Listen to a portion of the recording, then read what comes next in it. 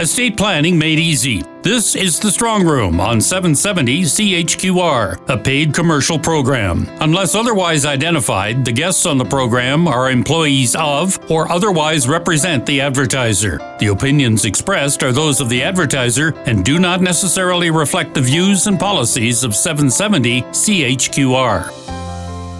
Back with you on the Strong Room on 770 CHQR. Some thoughts on protecting small business assets now with Sherry MacMillan and Henry Villanueva of MacMillan Estate Planning. Let's talk about insurance. Let's talk about trusts.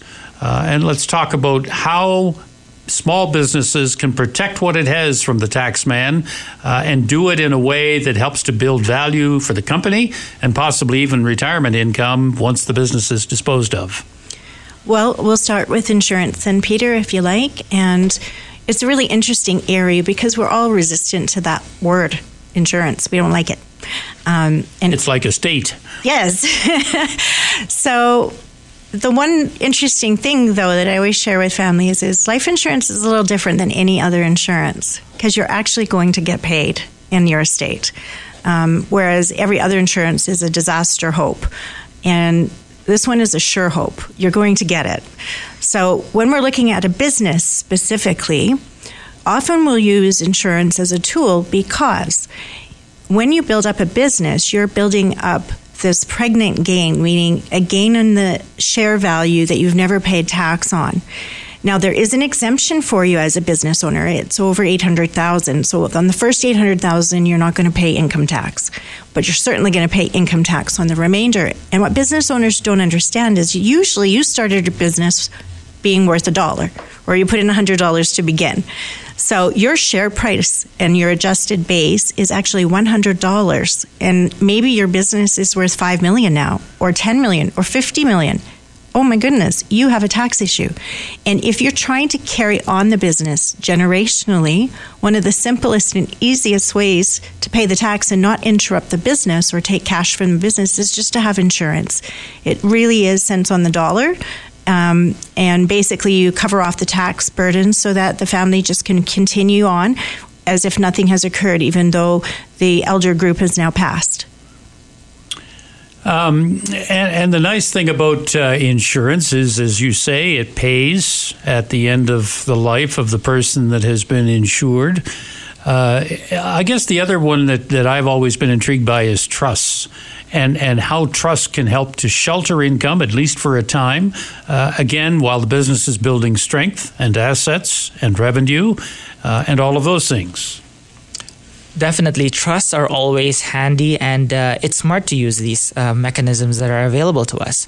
Most often than not, what we do at MacMillan is provide families an overview of an appropriate structure for their corporate entities and for them individually, to consider quite a couple of protections against creditors, minimizing tax, and of course, having the business operate properly. One of those structures that we commonly recommend to families, depending on their situation, is having multiple layers of companies and trusts. You can have an operating company, and then a holding company owning that operating company. And you can even have a trust owning that operating company so that you can distribute income to trust beneficiaries.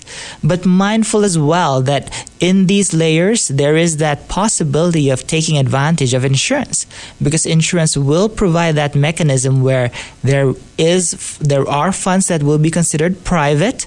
There are guarantees of return on from insurance proceeds. And the fact of life is, although the businesses or corporations can live on for quite a long time, the directors or shareholders don't necessarily do that same thing. Talk to me about estate freezes. It's a topic that we've talked about before. I've never fully understood exactly how it works. So let's take a company that is worth $10 million as our example. Give me a sense of what is possible to try and protect at least some of that asset value from the tax man. Thank you for using $10 million because I can't add, Peter, so now the game is a little easier. I tried to make it something easy. So this has actually occurred numerous times in our clientele, is they work really hard and they create a business. And once you're at a point where you have enough value for your retirement and you're certain that you're going to be protected by that value you've already created and crafted, then there is an opportunity for you going forward. And we call it an estate freeze, but in layman's terms and in English, all it means is we craft a trust, and a trust never dies. It's an entity that can go on and on and on. And we move the shares from your hands as the parent group into the trust. And now what happens is your estate is solidified at $10 million, no matter how long you live. And we know the exact tax burden that you will have because we have solidified it at $10 million. And the advantage of this, of course, is let's say the business doubles in your lifespan. So it goes from $10 million to $20 million. Well, if you had not done the estate freeze or transaction, you would owe tax on the full $20 million. But when you pass on, because you froze years ago, you're only going to pay tax on $10 million. Well, if you do the math on this, it's not rocket science. You know, every $1 million is about $250,000 of tax savings that you can have by doing this transaction.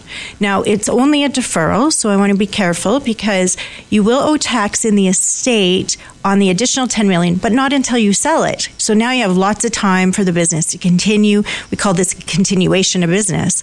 And families have opportunity because if they use the capital in the company that they would have given away for tax, you know, often they'll drill another well, or they'll buy another apartment, or they'll, you know, expand the business into another community. And so there's an opportunity cost by keeping that money for decades.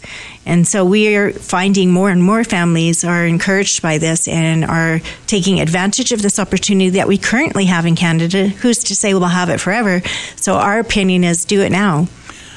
So let's say our business is a farm or ranch. It involves an awful lot of property. The shares in that property go to the trust. The estate is frozen at $10 million. What happens if something happens to the value of that asset and it declines? And what happens on transfer of the property from the parent generation to the next generation down? Well, the wonderful thing about a trust is it is an estate plan. So it stewards the estate while you're alive, and then it stewards the estate when you pass because it's the mechanism that holds the estate for your loved ones. So there's actually no interruption. You just simply are now the next level of beneficiaries. However, from a taxation point of view, which you're pointing out, is there is such an advantage by freezing because you're going to keep that taxation another generation.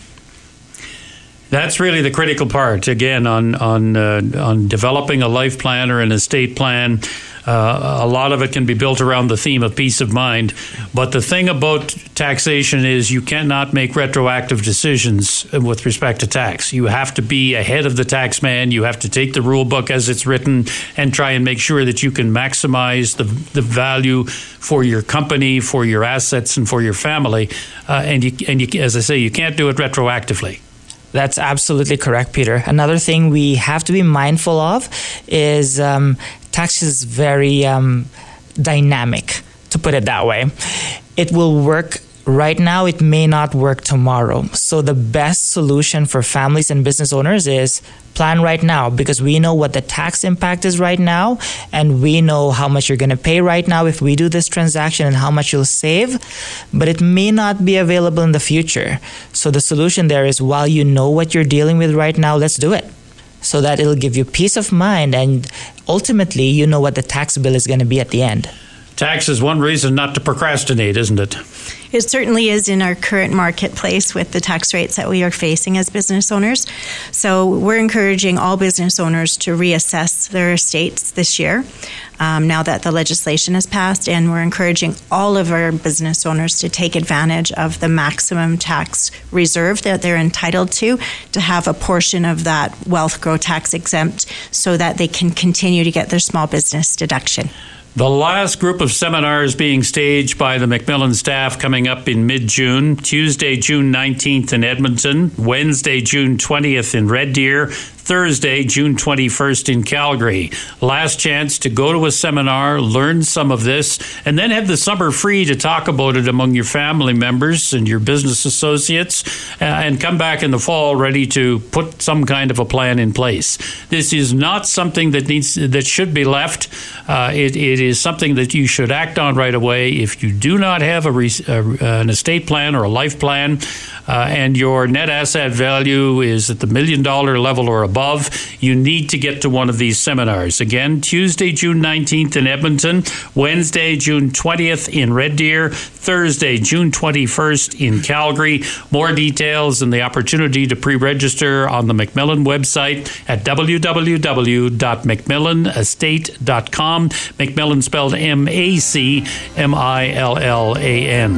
Sherry MacMillan and Henry Villanueva from MacMillan Estate Planning. Take in a seminar next week, then have that conversation with the family over the summer. How best to protect you and what you've built over the years, and how best to pass it along to your heirs when the time is right.